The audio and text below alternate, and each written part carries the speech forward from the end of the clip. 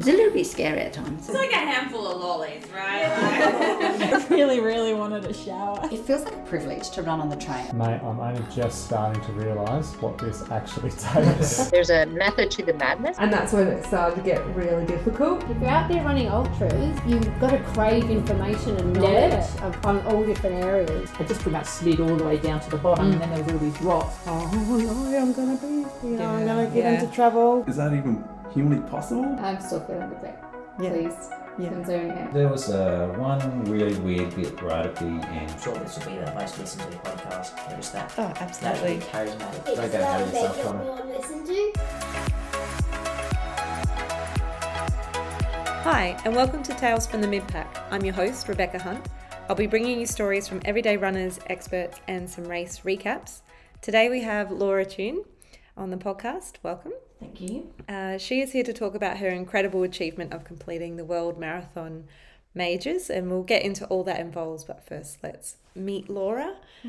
When you're not traveling the world, running marathons and doing all your other running, what do you get up to? What do I get up to? So I work full time. I'm a business development manager for a salary packaging company. So yeah, busy with that obviously Monday to Friday. Yeah. Outside of that, running does obviously take up a lot of time. Yeah. But you know, on the weekends you'll find me probably out running early. Always love to enjoy a bit of a brunch on the weekend and then a nice little cheeky nap as well. Yeah. But catching up on TV or Netflix or something like that and just enjoying time with family. And how long have you been running and what got you started? Yeah, it's always such an interesting question when people ask me that, because I really can't remember how long I've been running for. I think, back when I was a bit younger, probably did it a little bit sort of casually, and I always remember, it was probably my dad, I would say, that sort of got me into running.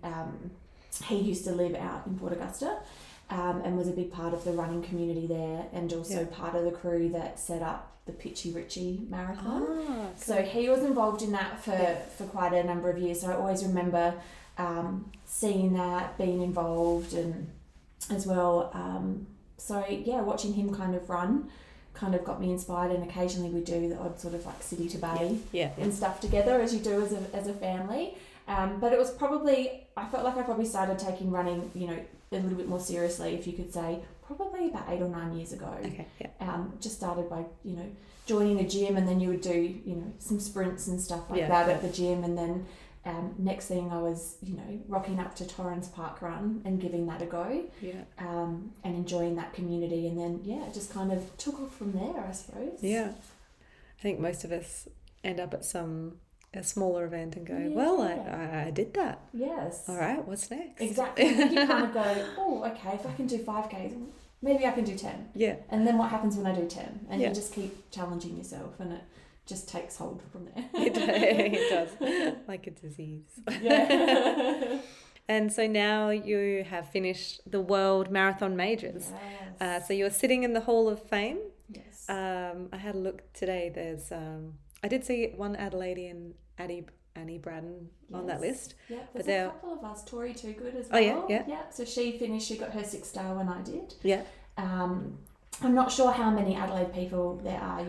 There can't be many, because there's only 126 Australian females so who've got it. There's not many of us at all. No, not at all. It's really exciting. And so the 6 marathons that you do in this World Series, there's Berlin Marathon, which you completed in 2018. Yes. Yep.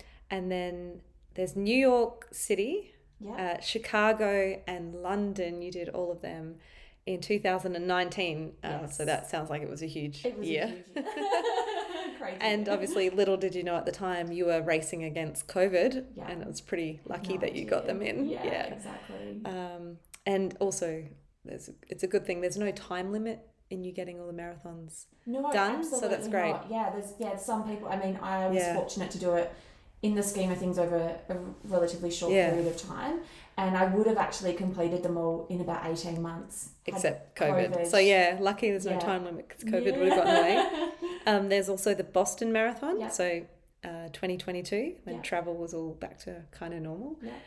And then March 5th this year, the Tokyo Marathon, and that's your 6 World Majors all complete. Yes, exactly. Yeah, congrats. Thank you.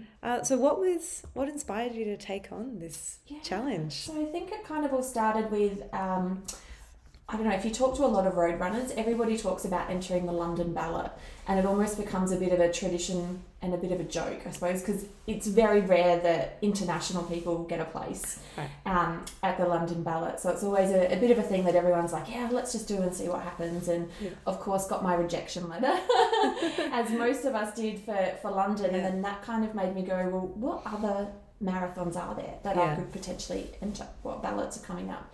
And that's when I saw Berlin was coming up. Yeah. So I entered the ballot for that and kind of sort of forgot about it to some extent. And then one night, just happened to be having one of those sort of sleepless nights and ended up going on my phone a bit distracted, and then looked at my emails and saw that, I had got the acceptance from the ballot. So woke my husband Lee up and I'm like, we're going to Germany, which he was really excited about. Awesome. So it kind of kickstarted from there. And you mentioned Annie Braddon as another local Adelaide resident, and also a good friend of mine, and she was on her 6-star journey at the time. So definitely a massive inspiration to me.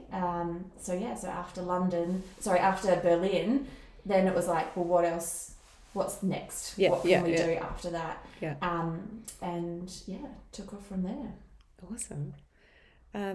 Did you do it alone, or did you have anyone able to join you on the journey? Yeah, so I'm lucky enough to have a really good support network. My husband loves travelling as well. So when we went to Berlin, we pretty much all of the marathons that we did, we turned them into a bit of a holiday as well, which is really exciting, especially when you're doing the international marathons. So Berlin ended up being close to a 3 to 4 week trip sort of around Europe, and it was awesome to have him there, even though he wasn't running, but he was a great support crew on that day, making his way around on course, in between stopping at pubs and having a few drinks along the way. And then the next year in 2019, I actually went to London with Annie.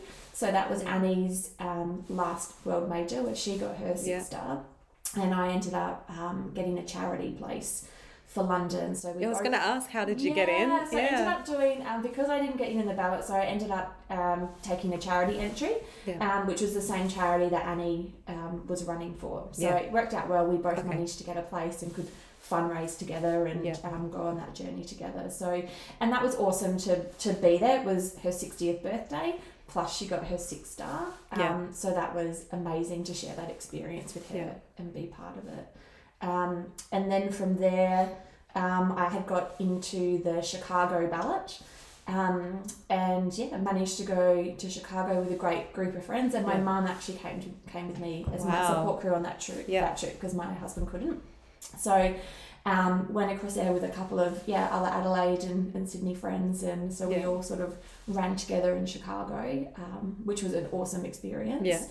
And then figured, well, if I've come all this way and paid all this money to come to America, I might as well do New York. Because New York Marathon was literally 3 weeks later. Oh, right, okay. So I managed to get a place through Traveling Fit, which is a travel company that gets entries. So managed to secure a place with them for New York. So pretty much had a just over a 3-week trip into America, and got to visit some places in between that my mum hadn't been to before. And I had her there as an awesome support crew in Chicago and New York, which was it's amazing to share the experiences with so many different people. It was really great. That's awesome. And talking about the experience, I guess I was thinking the best way to work through it just one by one, I reckon. So Berlin, where Eliud Kipchoge has set 2 world records. Which was so cool. I mean, obviously the elites go first, and I think he was absolutely done before I was even probably halfway. Berlin's a really fast course, so it's known for records, but it was pretty cool as we started to, it was my first international experience, so I had no idea what to expect. And they're a bit overwhelming. It's just, the thing that I suppose blows my mind about all these world majors is that these huge cities just come to a complete standstill so people can run around it.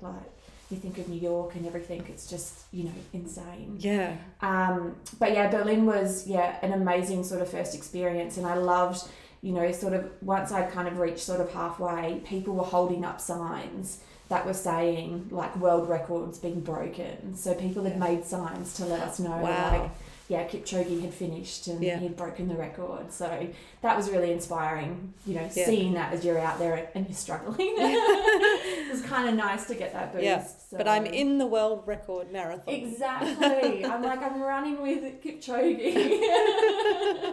That's awesome. The level of participation, was it mad in Berlin? Yeah. I mean, all the world majors have high number of participation. Yeah, I think that's one of their criteria to be a world major. Yeah, exactly right. So there's definitely over 30,000 people. Yeah. And Berlin, because it is a fast course, you get a lot of people trying to do world record attempts. So there's a lot of costumes, a lot of people dressed up. Yeah. They have a really great wheelchair event, and they also have a skating event on the day before as well. So you get a lot of rollerbladers and stuff that do the marathon, but that takes place on the day before. Okay, wow.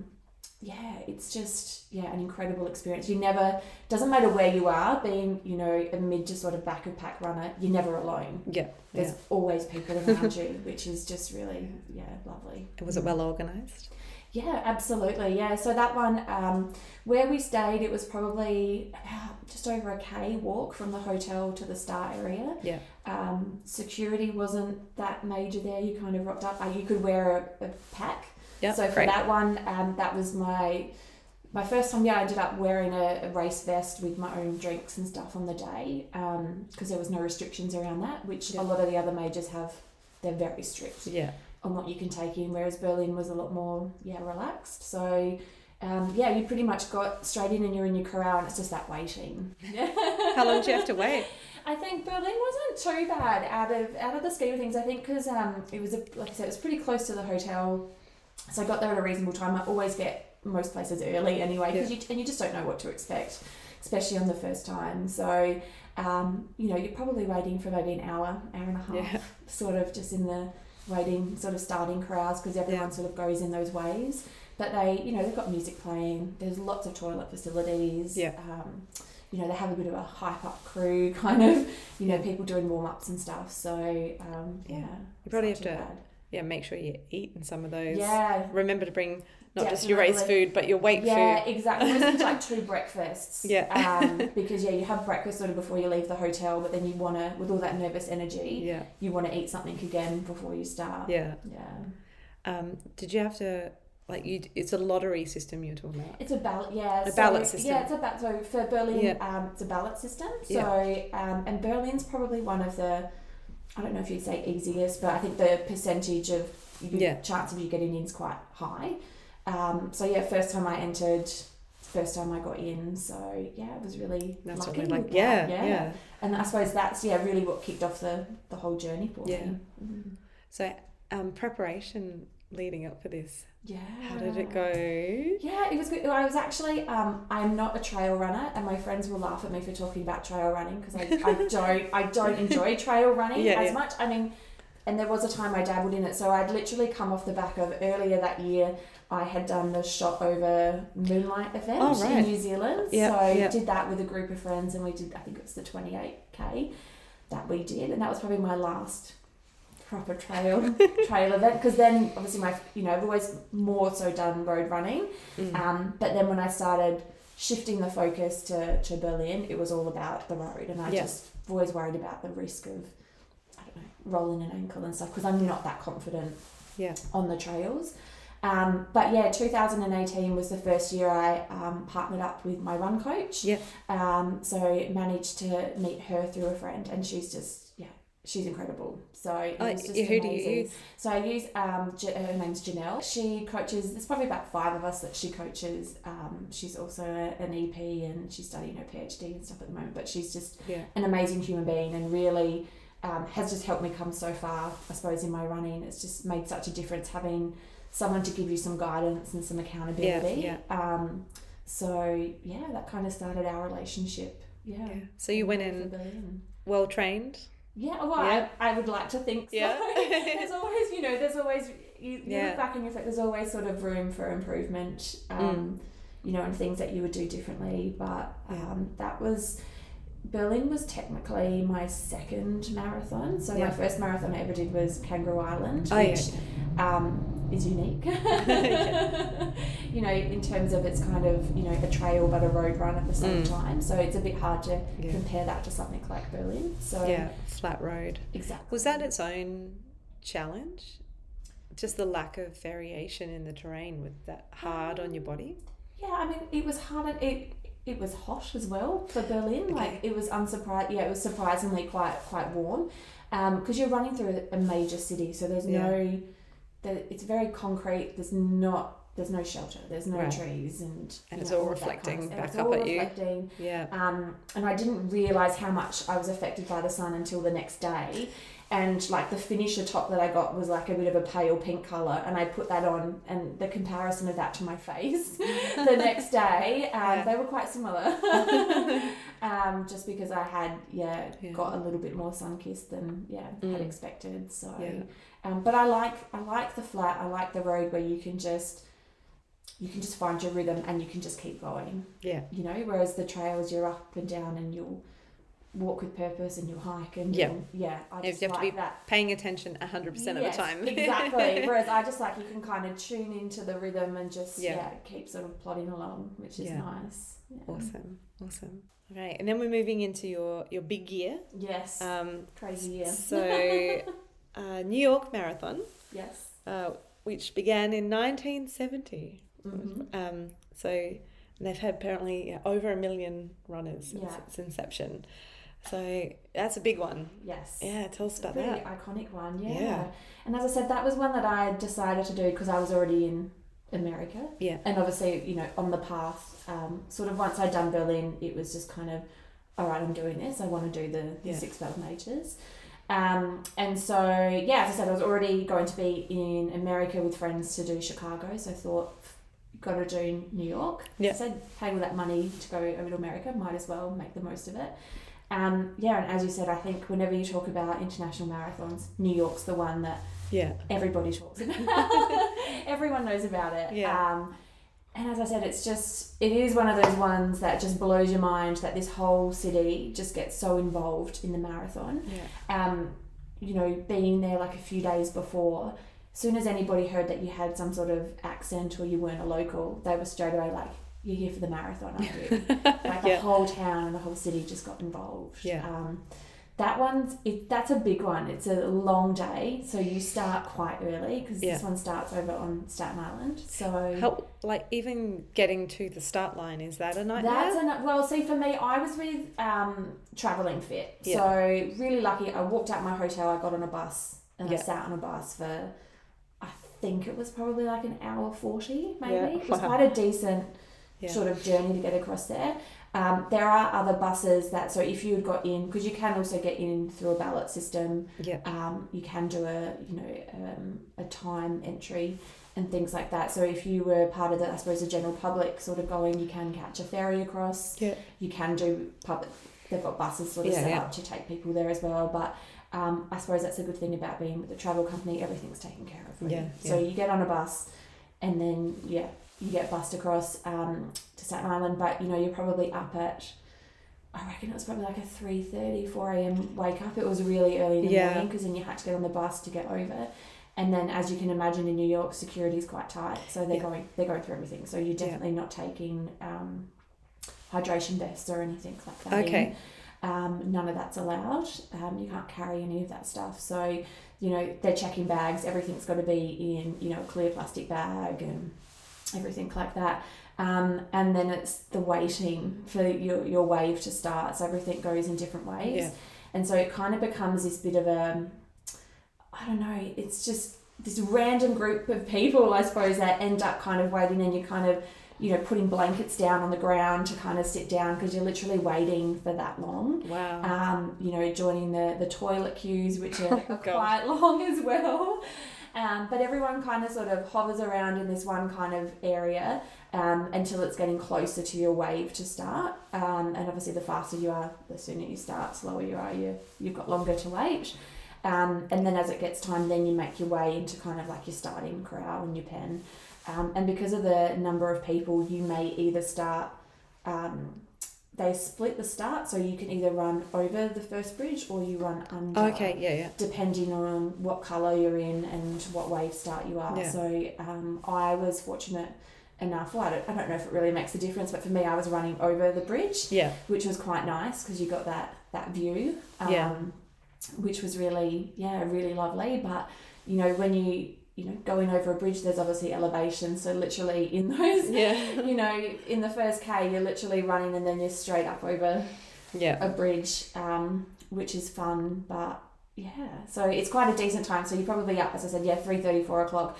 By the time you're starting, it's probably 10:30 a.m. So you've got such a long wait. So that's definitely when you need second and almost third breakfast while you're waiting. Having to take a banana or a bagel or something with you to eat while you're waiting. Like when you start, because I know just City to Bay here, the first 2 kilometres, it feels like you can't actually really run because there's just people in the way. It just kind of, what was it like? It just all kind of, I think because they do it in the wave sort of starts, it just, that sort of starting gun goes off and they always play like the national anthem, and New York, it's always New York is the theme that gets played.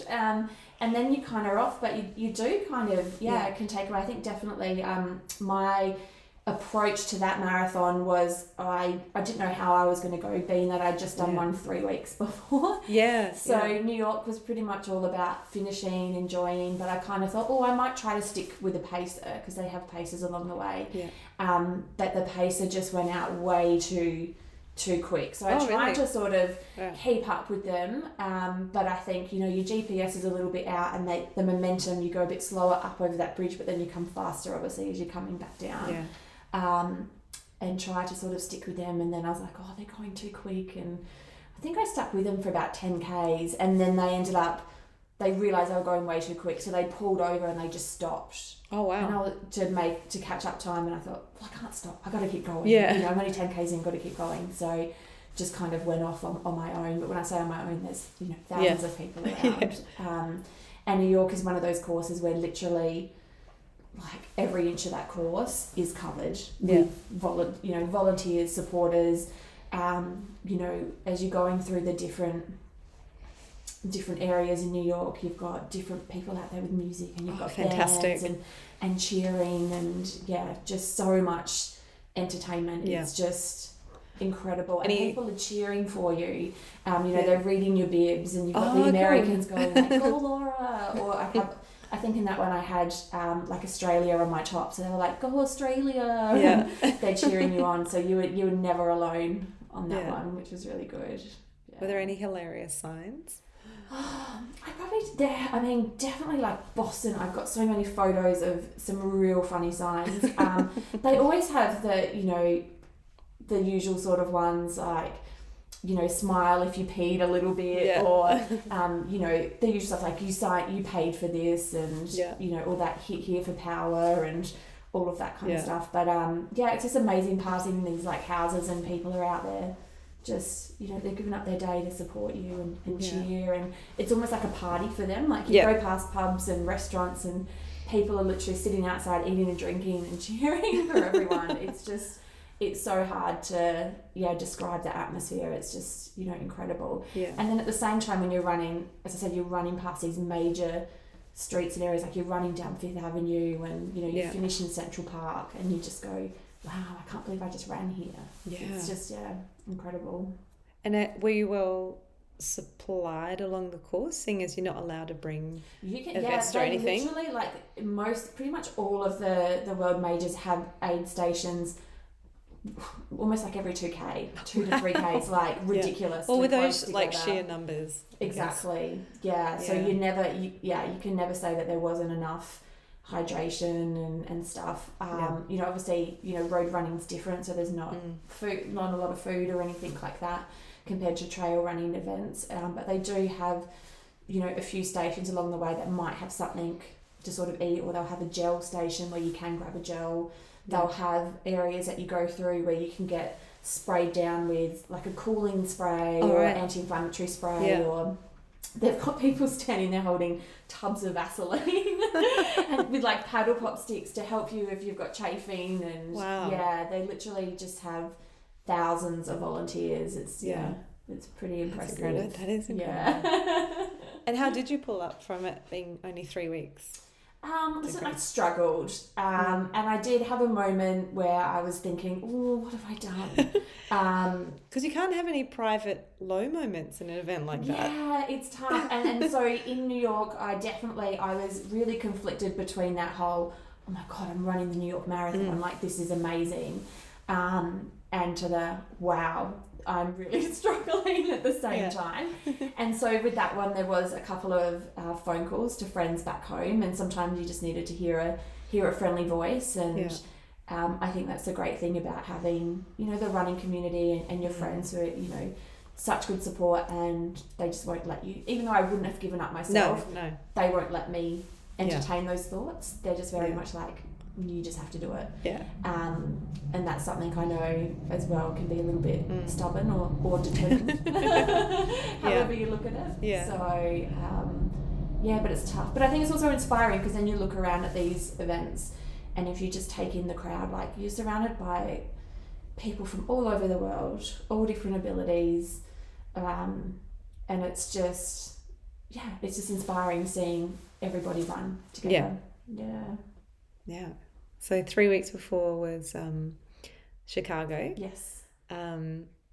Apparently they get about 1.7 million spectators lining the streets. So it was phenomenal, and about 40,000 runners in that event. Huge. And that one was another flat course, and that was your fastest. Yes, that was my fastest of your 6. time. Yeah. But all I've seen of Chicago is landing in an airport for a transfer. I've sprinted the length of that very big airport, and that's about all I've seen. Yeah, I see, and that was my first time to Chicago, and I was just really surprised by Chicago. So even though I got in through the ballot with that one, I was still had arranged accommodation and everything with friends through Travelling Fit. So there was quite a good group of us that went. There was my friend Rach, and her partner Michael, and then Katie Wood, and her husband Woodsy. So we were all there running, and that was the one. Yeah, my mum came along too, and we had another friend, Beck, from Melbourne as well. So, we had a great couple of days, sort of pre-race, exploring Chicago. But yeah, it was just such a surprising city. I think I just wasn't expecting to love it as much as I did. Yeah. And I think because of that, and the race was, just amazing. I ran a lot of that with my friend Rach. Yeah. We pretty much ran most of the way together. We got separated at one point because I think she had to go off to the bathroom, but it was definitely huge crowds at that one. And what was the organisation like for that one? Oh, so good. And I think that one, it's also really central. So another one where we literally got escorted there from our hotel. Oh, great. It was, I don't even think that was a kilometre away to the start. And that was a reasonable start in terms of, I think we started at like 9:30. Okay. So we literally walked there. We probably still had about an hour to go, to the bathroom and find where we needed to go and things like that. Security didn't seem as strict there. Didn't wear a hydration vest for that one, but it didn't seem, from memory, I'm not sure being in America, I don't think you could probably wear it. They're quite strict in America around, allowing you to take fluids in and being able to wear it and things like that. So, but yeah, that one just seemed real easy. Like we just got there and off we went. And once again, having not been to Chicago before, not really knowing what to expect or not as familiar with the areas like I was with New York, just really surprised as to how many spectators there were. And once again, the on-course support and cheer squads and dance troops. Oh, wow. They have bands, they have, it's like a circus. It's pretty special. Yeah. What was so these 2 US ones, what was the weather like? You said that Berlin was really hot. Yeah, I found Berlin was warm. Chicago was in October, and then New York was in November. I don't remember them being cold. I remember obviously being cold at the end, and you do wear with a lot of the world majors, you wear what we call like throwaway clothes. So you go there in your race kit, but then you put on, I don't know, you might go find your old daddy track pants or something, or go to Salvo's and buy something. So you're rugged up because you are you'll be cold if you're just standing around waiting. You see people wearing like dressing gowns and all sorts at the start. And then what they have is giant bins, so as you get into your starting corral you can strip off and they'll actually collect those clothes and donate them to charity. So it's a great way to keep warm. But I just remember the weather being really pleasant actually. I think from memory Chicago was like ideal conditions, and New York was pretty similar as well, so like that kind of, you know, on the cooler side, but nice sort of clear days, and didn't have any rain or anything for those two events. So it was really nice. Yeah, exactly. Perfect running conditions. Yeah. That same year was London. Yes. Now we talked about like people out there. There's so many people on the course, so many volunteers. But this one, there's apparently about 5 million people just like in their lounge rooms just in that country, and it's televised everywhere. So the viewership on that one is insane. I can imagine. And you go past all the icons like Tower of London, London Eye, Big Ben, Buckingham Palace. That's it would have to be one of the best finish lines, because you're running down that mall and you're literally heading sort of towards like Buckingham Palace, and then you kind of turn around to the finish line. So that's pretty special. I mean, in Berlin you're running sort of towards Brandenburg Gate. So they've all got nice, amazing finishes. But I just remember London, like as you're running and you see the gates and Buckingham Palace, that's it's pretty special. And this was a fundraising. This was the one you fundraised for? Charity, So how much did you have to do? So we had to raise, I think it was about $3,000 Australian. It was about £1,600 we had to fundraise. So, and that was we did that for a charity called Sense, who work with children who were born deaf and blind.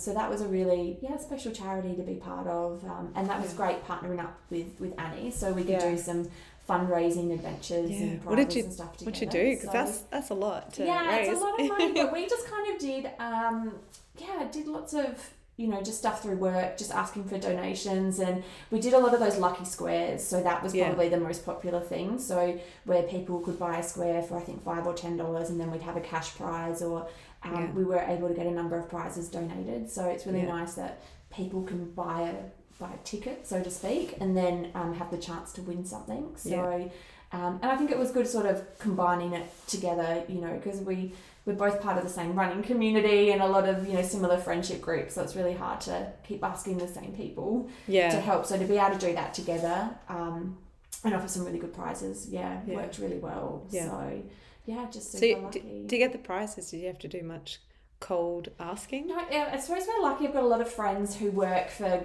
great organisations. I've got friends that work for wine companies and work for Coopers and lots of like local well-known brands that you know have I suppose an area that are used to sort of donating for charities and, you know, like fundraising events and things like that. So that the support of friends definitely helped immensely with that.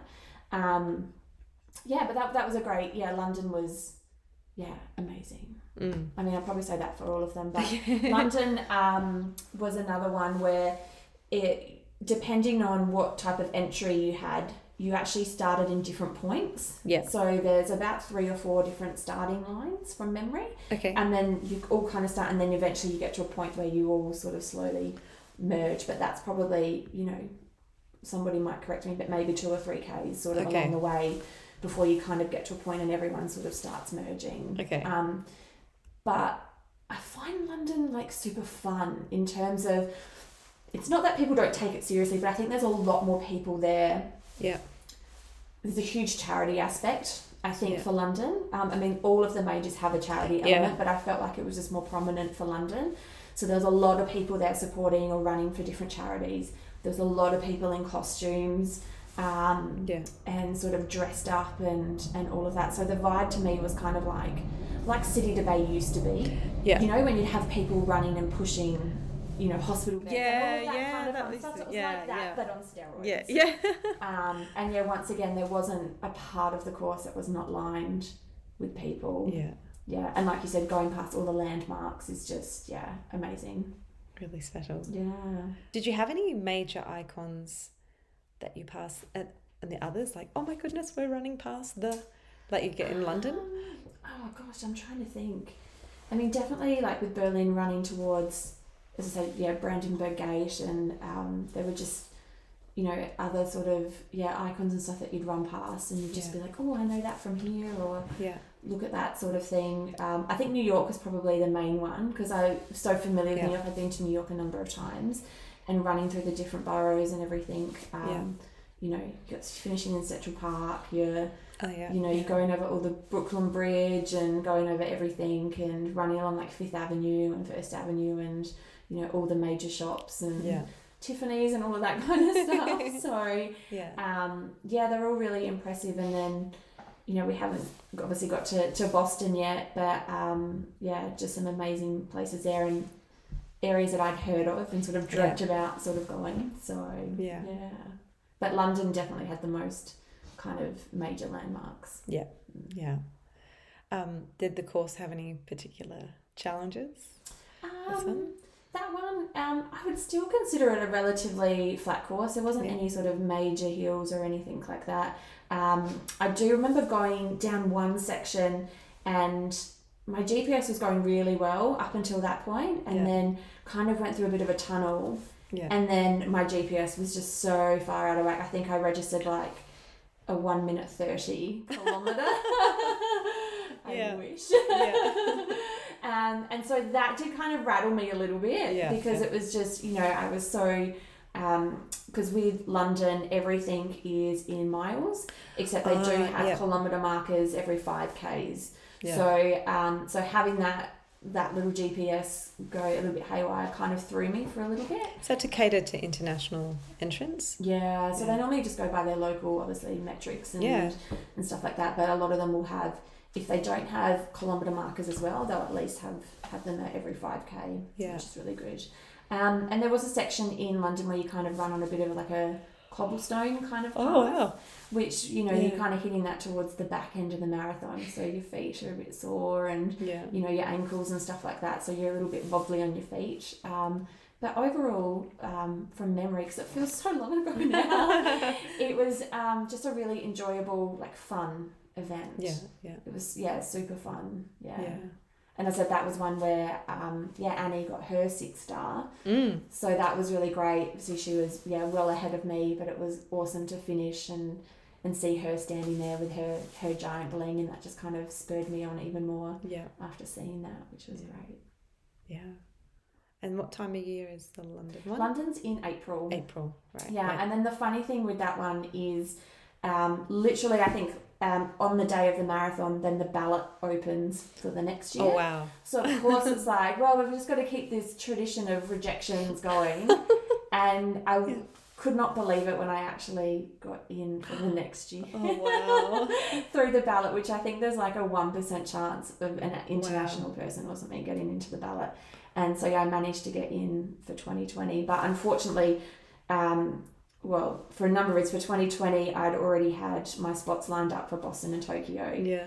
And they're March and April, so there was no way. No. I think my coach would have killed me. 3 marathons in a month. You just couldn't do it. Luckily, you get an option to defer. So I'd already deferred that straight off to 2021, and then obviously COVID. Yeah.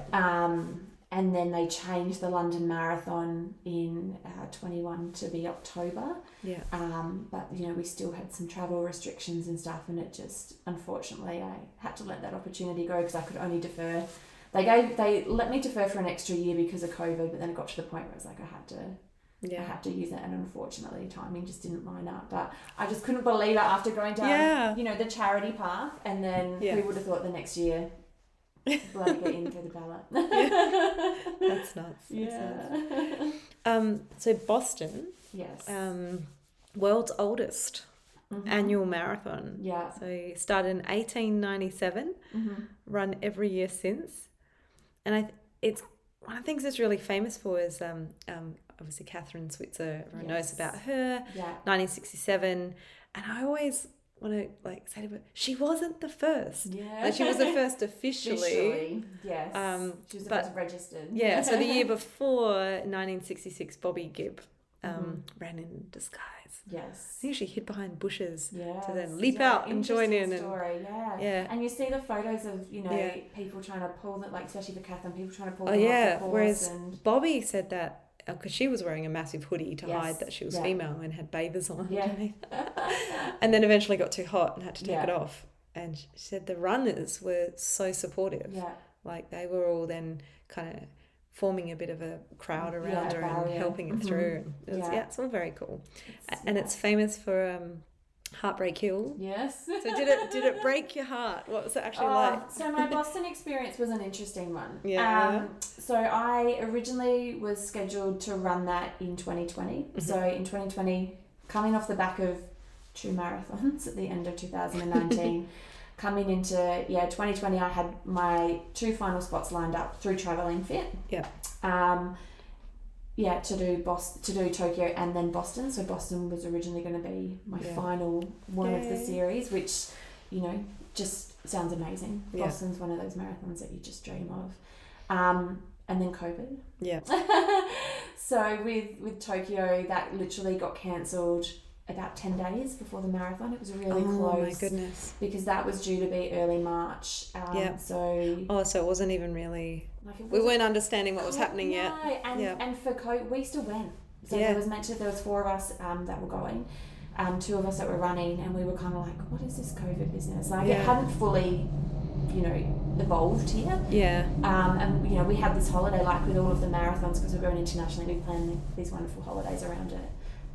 And so it was quite disheartening to get the message that the marathon had been cancelled, especially so close to when we were due to go. So we still kind of went, stuff up, we're going to go on our holiday. Yeah. So we did, and it was so grateful that we went and did that, in hindsight, because literally, we had a great holiday. We got to see and do everything. The friends that we went with, they stayed on for a lot longer than us, and they were the first people I think I knew that by the time they came back from their travels, they had to do the 2 weeks isolation from international travel. So my husband and I, we just missed that, but they had to do it.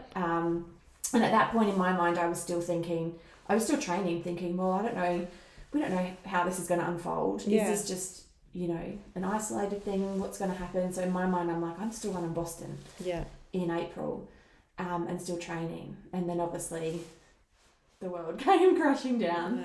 And so that dream was kind of lost. So I had to get through sort of COVID. And, then I had to make a choice around, for both Tokyo and Boston around, they changed the time of year. For Boston, it was run also later in the year, like London from memory.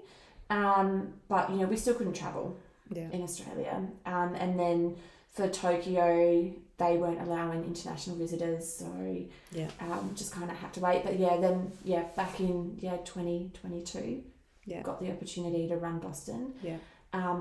Unfortunately, I was quite injured. Oh no! So it was probably about 9 weeks out from Boston. Just was out just for a casual training run. Thought I had what felt like a bit of a persistent stitch that just wouldn't go, and it just eventually kind of escalated, and turns out I had a bit of a pinched nerve. That was not very pleasant. But when I went to have an MRI for that, it also showed that I had a stress fracture in my sacrum. Oh no! So I went into Boston, not having run for 9 weeks prior. I literally wasn't even meant to do much walking or anything like that. It was a lot of pull running I was allowed to do, so I had to do like non-weight bearing because of where it was. So. After calf tear did that. And it's so boring. It's boring and it's cold. It's not fun, but at the same time I kept trying to tell myself, if this is the only type of exercise I can do, I got to do it. And I was just really lucky that the team around me to help me through that. None of them ever said you won't be able to do it. We just knew it wasn't going to be the race that I had hoped it to be. But I was going to be able to get there. So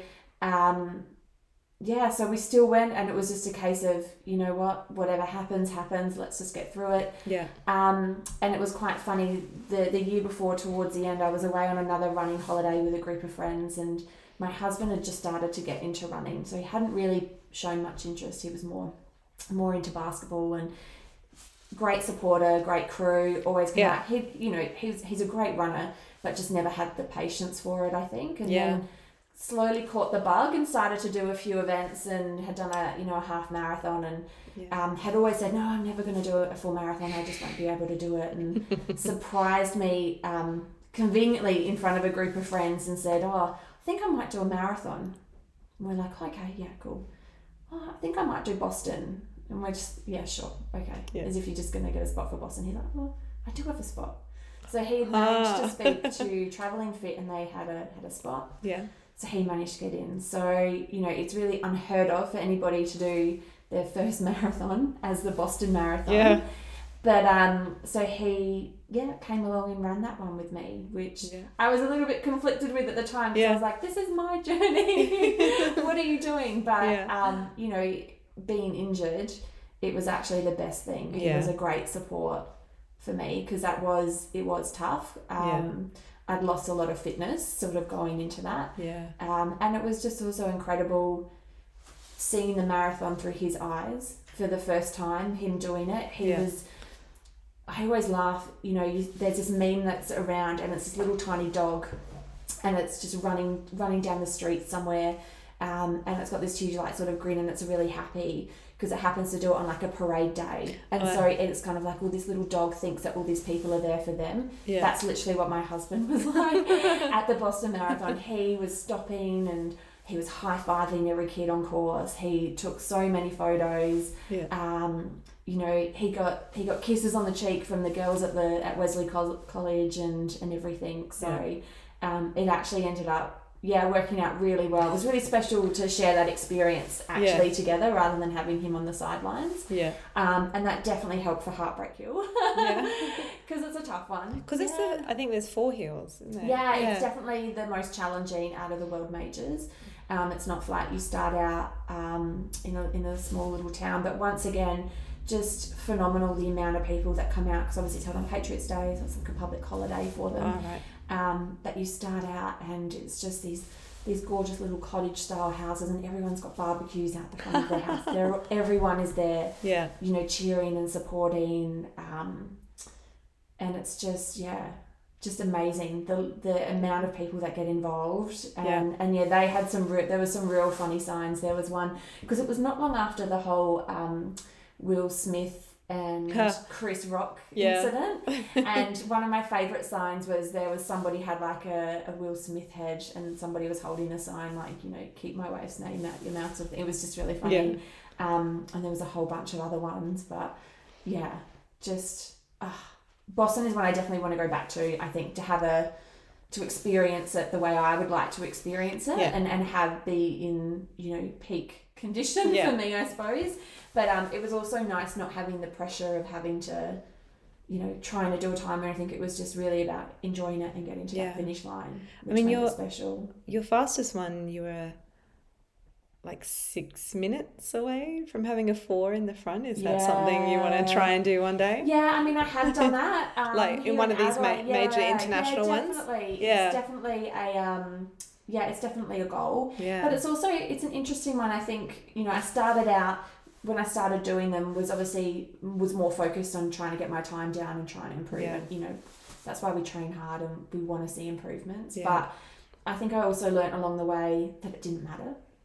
It's really I probably did enjoy some of the races more where I went and I didn't put that pressure on myself to try to, hit a time. It was about I'm in Tokyo or I'm in Boston, let's just soak it up and enjoy it, and you want to have that experience. I think there's a time and place to be chasing a time, and I think when you've paid so much and gone through so much to be there, making it go quicker. Well, that's counterintuitive. You just want, exactly right. You really just want to soak up that atmosphere, and then I don't want to set myself a goal and then be disappointed if I don't hit that. So I think it's more about, it's not, I still had little goals along the way, because you want to sort of check in and see your progress. But for me, it was really about that experience and enjoying it and being part of it, for sure. And how did the injury go in the run itself? Yeah, it was more, the injury was fine, to be honest. Like, I actually think if I hadn't have had that MRI, so once I got the nerve, had cortisone injection into my back for the nerve and was on some drugs, that settled the nerve right down. And to be honest, once that pain was under control, I probably would never have known that I had the stress fracture. It was just one of those coincidental kind of timing things. But, in saying that, perhaps if I didn't have the nerve issue, who knows what other damage I could have done if I'd kept running and not knowing that I had it. If something, it could have flared up even worse. So for me, it was probably that lack of fitness. Like, I just didn't feel fit. It kind of felt like I'd come off being sick, sort of. Like, it just felt like more of an effort than it should have.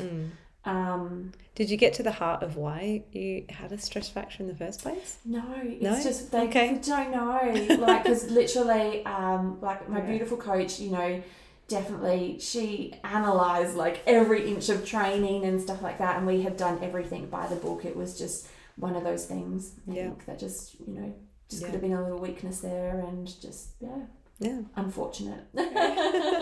Unlucky. And then 2 months-ish, a little over 2 months, you did Tokyo. So has it sunk in yet that you've done it? No. Done the suit? It hasn't. I think because I feel like I've been, wanting to do it for so long. In hindsight, I really, as I said, without COVID, if COVID hadn't come along, I would have actually had them all ticked off in 18 months. Yeah. And so the journey ended up being just short of, I think, 5 years. Yeah. But I think with some of those setbacks and stuff along the way, and, I kind of think, if I had managed to get them done in 2020, would the injuries have happened and stuff like that? Because you think about, what was my training like during COVID, where you didn't have races to run, you know, you couldn't run with many people and all of that kind of stuff. But so it is really hard to believe. And I think I was really skeptical, and I almost didn't believe I was going to Tokyo until I got on that plane. Because even when I had my place was locked in, had carried over since 2020. But even then, you're trying to make plans last year, but Japan still had visitor restrictions in place. Yeah. And, everyone's going, it's going to be okay. Like, Japan's going to catch up with the rest of the world and they're going to lift those bans, but you just kind of go, time's ticking, like, is it going to happen? Yeah. And then finally they did in October last year. So then I felt like, okay, I can take a breath now. Yeah. And then unfortunately I got injured again leading into Tokyo. Yeah. I just felt like I just finally got back to a good level of fitness after post-Boston, post-injury. And was going really well, and then just had a bit of a glute issue, which was nothing major, but just had to drop the load back a little bit. Yeah. And then I got COVID for the first time at Christmas time, which hit me hard. Yeah. And it just kind of, it didn't seem so bad at the time, but it was just the after effects, like with heart rate and all of that playing. So once again, I felt like I just got my fitness back, and then we're taking 2 steps back. Yeah. So still probably wasn't at my fittest, I think, for Tokyo, but nothing was gonna stop me. Yeah. That's awesome. Tokyo, there's a lot of elites go in there, so the buzz must have been amazing. Mm-hmm. And security sounds like that was really tough there. It wasn't just security, it was the COVID restrictions that they had in place. So there was lots of protocols that you had to adhere to. We had to download an app. So you obviously had to be vaccinated to get into Japan, otherwise you had to show a negative test result, which was fine.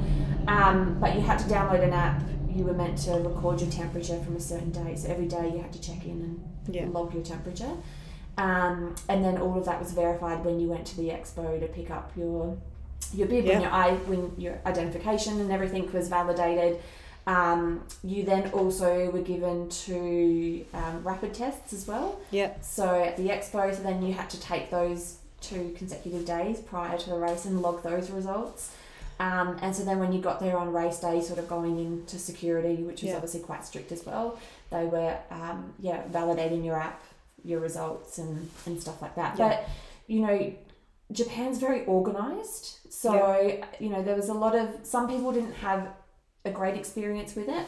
But for me, it was fine. If you read what you had to do. Yes. If you were organised, yes. it was fine. Yeah. Like, so my expo experience was fantastic. Whereas I read stories about other people waiting for hours and all of this kind of stuff. But got to read your paperwork. That didn't happen for me. So, but you know, it's just one of those things. When you're traveling internationally and you're running these events, you've got to respect the rules of who's putting on the race. So as much as whether you agree or disagree, that's it. If you want to run, you've got to do this. Yeah. So you know that going into it. So yeah, as I said, it's just about being prepared and reading all the information they gave you. Yeah. And it sounds like they have strict cutoffs. Very strict cutoffs. As well, like a rope comes out like comrades, you know, like. It's full on, and that was something. Even though I knew I'd be fine with the cutoffs, it's still like you just never know what's going to happen on race day, right? Yeah. You just don't know if something's going to go wrong. And you know, at Tokyo, I wasn't actually feeling my best. I was a little bit off. Was struggling to take on nutrition and things like that. So that definitely affected me. And then in the back of my mind, I'm freaking out hearing about the golden balloons, because literally they have, I can't even remember how many spots it was, but once again, it's all in your handbook. It's all laid out going, you need to hit this checkpoint by this time, otherwise you're out. Yeah. And they absolutely enforce it to the second. Yes. And literally if you're not there, the rope comes up and you're shuttled onto a bus. So you don't, it's not one of those races that you kind of, let's stop and take photos and let's, you know, obviously you want to enjoy it, but you need to keep on it. Because I think if you're on cutoff, you have to be maintaining 40-minute 5Ks. Yes. Yeah. Yeah. So it's, it can be a tough one for some people. And I think especially if you don't, if you haven't done the calculations and you haven't worked out what pace you need to stay at, then it can run into a bit of trouble. Yeah, and I did hear stories of people missing cutoffs. You know, it's things, the toilet situation at Japan. There were lots of toilets at the start line, but lucky enough, I didn't have to use the bathroom or anything, you know, during the race. But sometimes the toilet wouldn't be right there on the side of the road. It might be, okay, it's 200 metres down here, or it's 300 metres this way. So you kind of have to divert off course, and there might be a lineup. So you kind of have to factor that in.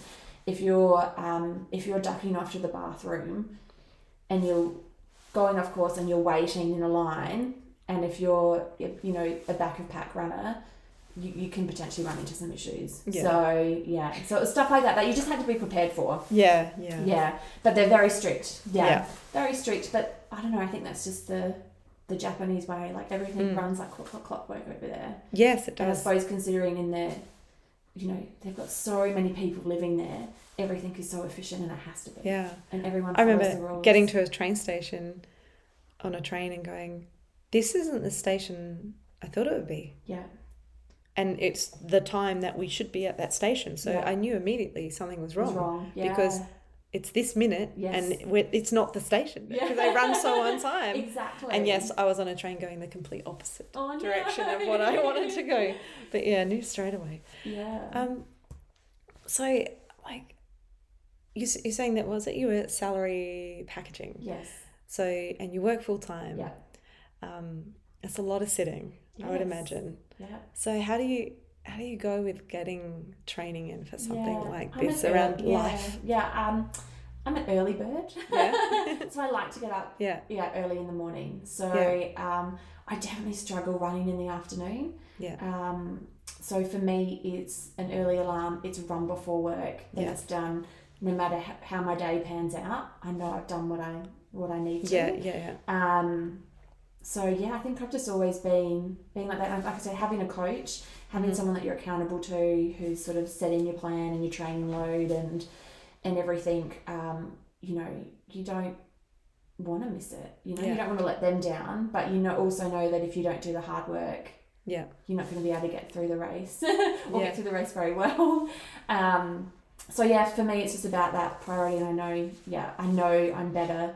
You know, I'm not perfect, but I know I'm a better runner in the morning. Yeah. And I know because if I take the sleep in, and then I say, yeah, I'll run after work. It's really tough then. I struggle. Yeah. So that's why I'm better off just getting up and getting it done in the morning. So, so I suppose that's really my strategy. And I suppose it was different sort of pre-COVID, obviously being in an office in the city. I used to run most of my runs in the city. Yeah. But, then I had lots of other friends that worked in the city or lived nearby that would come and meet me. And then after COVID, that's all changed. And so for me, I'm a bit of a hybrid. So I worked a couple of days in the city, some days from home, but I'm also out on the road a bit for work as well. So, and that's another reason why it's just easier to run in the mornings. And just get it done. Over and done with. Yeah. And what do you think you've kind of gained from this experience that you... Oh, that's a really good question. I don't think anybody's actually asked me that question. Yeah. I think for me, it's been a pretty epic journey, and it's not just been about the marathons, it's been about, I suppose, the holidays and the time away with family and friends and the whole experience and, going to visit different places in the world that I might not have normally have gone to or I wouldn't probably have gone to as soon as I had if I didn't have that marathon to run. But I think, I've definitely proven to myself that I can do hard things. Yeah. And I think, somebody did ask me like what was my why or the reason for doing it, and I don't know, it's just kind of like I sort of said, you start with that 5K and then you just want to keep pushing and sort of saying, well, how far can I push? Yes. And can I do this? And it doesn't matter how many marathons you do, they're each unique and they're a different beast and they still eat you up and spit you out. And I think for me it's just that challenge and that satisfaction of getting through not just the marathon itself, but the training leading up to it. Yeah. Things can get quite intense in that sort of training block because you're getting closer and the kilometres build and the intensity builds, and there's something in there about, seeing those little improvements that you go as well. Yeah. It really does become that marathon, really genuinely becomes that victory lap. Yes. Yes. It's kind of like, yay, I made it through the last 16 weeks of training. What a way to celebrate. The event is a celebration. Yeah, exactly. Of the hard work. Yeah. It really is. Yeah. So I think that's I think that's really what it's taught myself is, when you're having a day or you think something's really tough, it's kind of like, I can get through things, and the marathons, they were never perfect. They're never easy. No. And you kind of, you always have your moments where you struggle, but you can always see, the positives and the amazing atmosphere and experiences and stuff that you take out of it. So, So on the website, it says, and I'm quoting, "There are no plans at present to make any changes, but I had heard rumours they were going to add a 7th, so I went looking today and it's looking pretty definite they're going to add a 7th. And so Sydney Marathon or the one in Cape Town or Chengdu in China. Yes. So of course the question is, if another is added, will you be going? Absolutely. I feel like you have to, right? Yeah. Are you hoping for any one of those in particular? I think for Australia it would be amazing to have Sydney come on board. Just the experience that I've had going to the other marathons and being part of lots of Facebook group and Instagram groups and stuff, and everybody's talking about trying to achieve these goals. I think it would just be amazing for Australia to have those tourists and people wanting to come and do that. I haven't done Sydney full myself yet. I have done the half, but it's pretty specky for us, even running past like Sydney Opera House and over the bridge. Yeah. So, it would be one of those ones that would be equivalent to probably like your London running past all those landmarks. So I think that would just be, amazing.